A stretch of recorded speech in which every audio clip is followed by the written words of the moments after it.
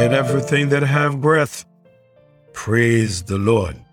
And I'm breathing this morning, and I want to give God praise and thanks for his goodness towards us. Back to the songwriter, Joseph Gilmore, and his song entitled, He Leadeth Me. In the third stanza, he said, Lord, I would clasp thine hand in mine, nor ever murmur, nor repine, content whatever lot I see, since 'tis thy hand that leadeth me. He leadeth me, he leadeth me, by his own hand he leadeth me. His faithful follower I would be, for by his hand he leadeth. I thank God for the leading of the Holy Spirit of God, and I trust that each and every one of us will follow his leading. We are in the book of Nehemiah, and maybe some folks are wondering, hey, Pastor Webster, when are we going to get out of the book of Nehemiah? Well, let's see what Nehemiah would have for us that we can learn. And as soon as we can get those messages from Nehemiah, we can move on. I believe that this is a good book to be in this time, saying that we are just coming out of this pandemic and getting back to the service of the Lord. I think Nehemiah is very encouraging to us here, and I trust that he is the same to you that are listening on the other side. Nehemiah chapter 5. I closed last morning by telling you that the people were in distress. They were depressed. They were crying unto God. I told you that they had to buy grain from others. Chapter 5, verse 3, in order for them to get food to eat, they had to buy the corn from other people while they were walking on the wall. I told you that they had to pay their taxes to the king, and to pay their taxes, they borrow money from their fellow Jews. And again, they had to mortgage their land and their vineyard in order for them to get money. They had to pay high interest rates. That's what we are going to look at this morning. High interest rates. They were taking loans from the brethren, and those that had money, they were taking advantage of them by charging them high interest rate. It was not lawful for Jews to loan anybody money and charge interest rate.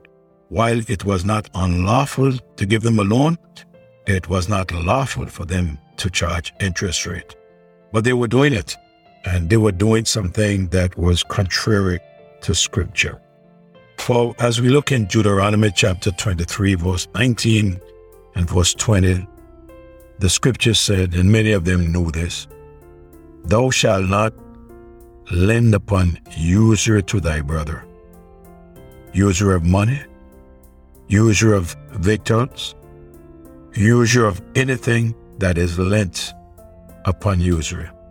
Unto a stranger thou mayest lend upon usury, but unto thy brother thou shalt not lend upon usury, that the Lord thy God may bless thee in all thou settest by thy hand in the land whither thou goest to prosper. He said, when you enter into the land, you don't charge your brother interest on anything that he would borrow from you. So they were well aware that they were not supposed to charge interest. They were to treat one another with love, even when it comes to the security of a loan. In chapter 24 of Deuteronomy, verse 11 and verse number 12, he says, when thou dost lend thy brother anything, thou shalt not go into his house to fetch his pledge.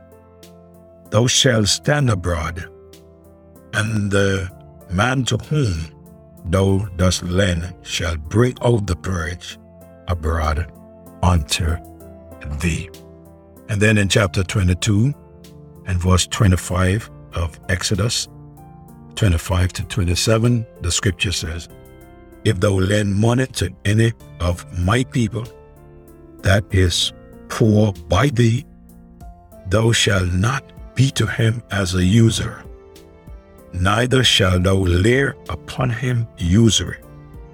If thou at all take thy neighbor's raiment to pledge, thou shalt deliver it unto him by that the sun goeth down. For that is the covering only. It is his raiment for his skin. Wherein shall he sleep? And it shall come to pass, when he crieth unto me, that I will hear, for I am gracious.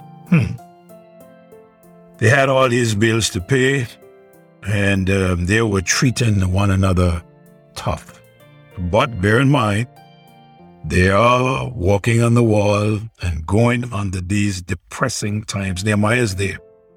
One of the things that I've noticed, that they had to sell their children into slavery to pay their debts. Now this becomes tough. You know, it's one thing for you to owe somebody and they may take a piece of land from you. But it is something else if you have to sell your children into slavery to pay their debts. And chapter 5, verse 5, the Bible says, yet now our flesh is as the flesh of our brethren, our children as their children, and lo, we bring into bondage our sons and our daughters to be servants, and some of our daughters are brought into bondage already. Neither is it in our power to redeem them, for other men have our lands and vineyards. Wow, you could imagine how tough it was with them. In Exodus chapter 21, you get a little time, you read from verse 2 down to verse number 12. And then when you go to Deuteronomy chapter 15, verse 12 to 18, it would explain, what was required in regards to this. They say others have our lands. So as we see, others had their land and others had their vineyard. Some had no land, and because of that, they had to pawn their children. This caused the people to be very depressed. Many of the more wealthier Jews were taking advantage of the poor brethren.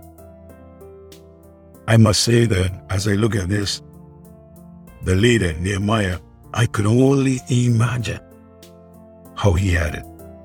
He had his hands full from outside with Sanballat and Tobiah and all the neighboring areas that wanted to stop the work.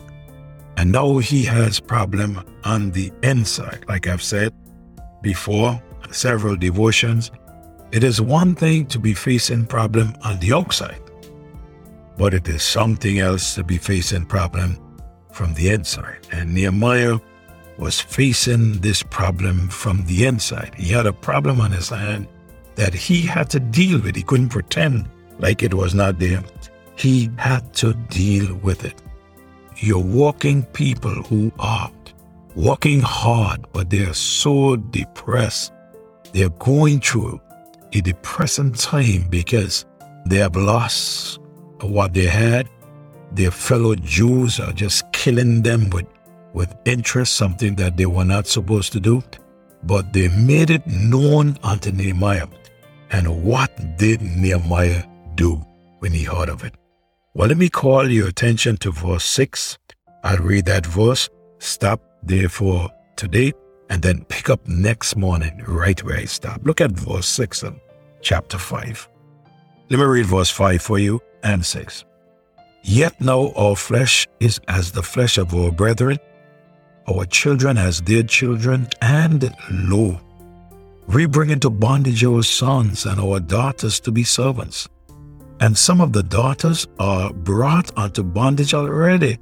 Neither is it in our power to redeem them, for other men have our lands and vineyards.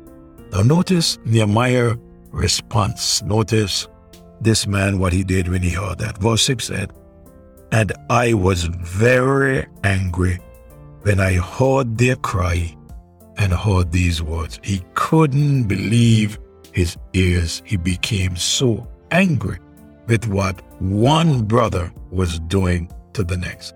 Their own people, not outsiders now. What the people on the inside, they were doing one to the next. I must stop here and pick up next morning because my time is up for this morning. God, we are thankful to you for spared life. We are thankful to you, dear God, that we can learn so much. We are thankful, dear God, that you have showed us how we must treat our brethren. And we pray that you'll help us to put these things in place as we do our best, dear God, to please you. Have your way with us. We love you and thank you in Jesus' name. Amen. God bless you, brethren. Just share this devotion with a friend or family. Thank you. Have a great day.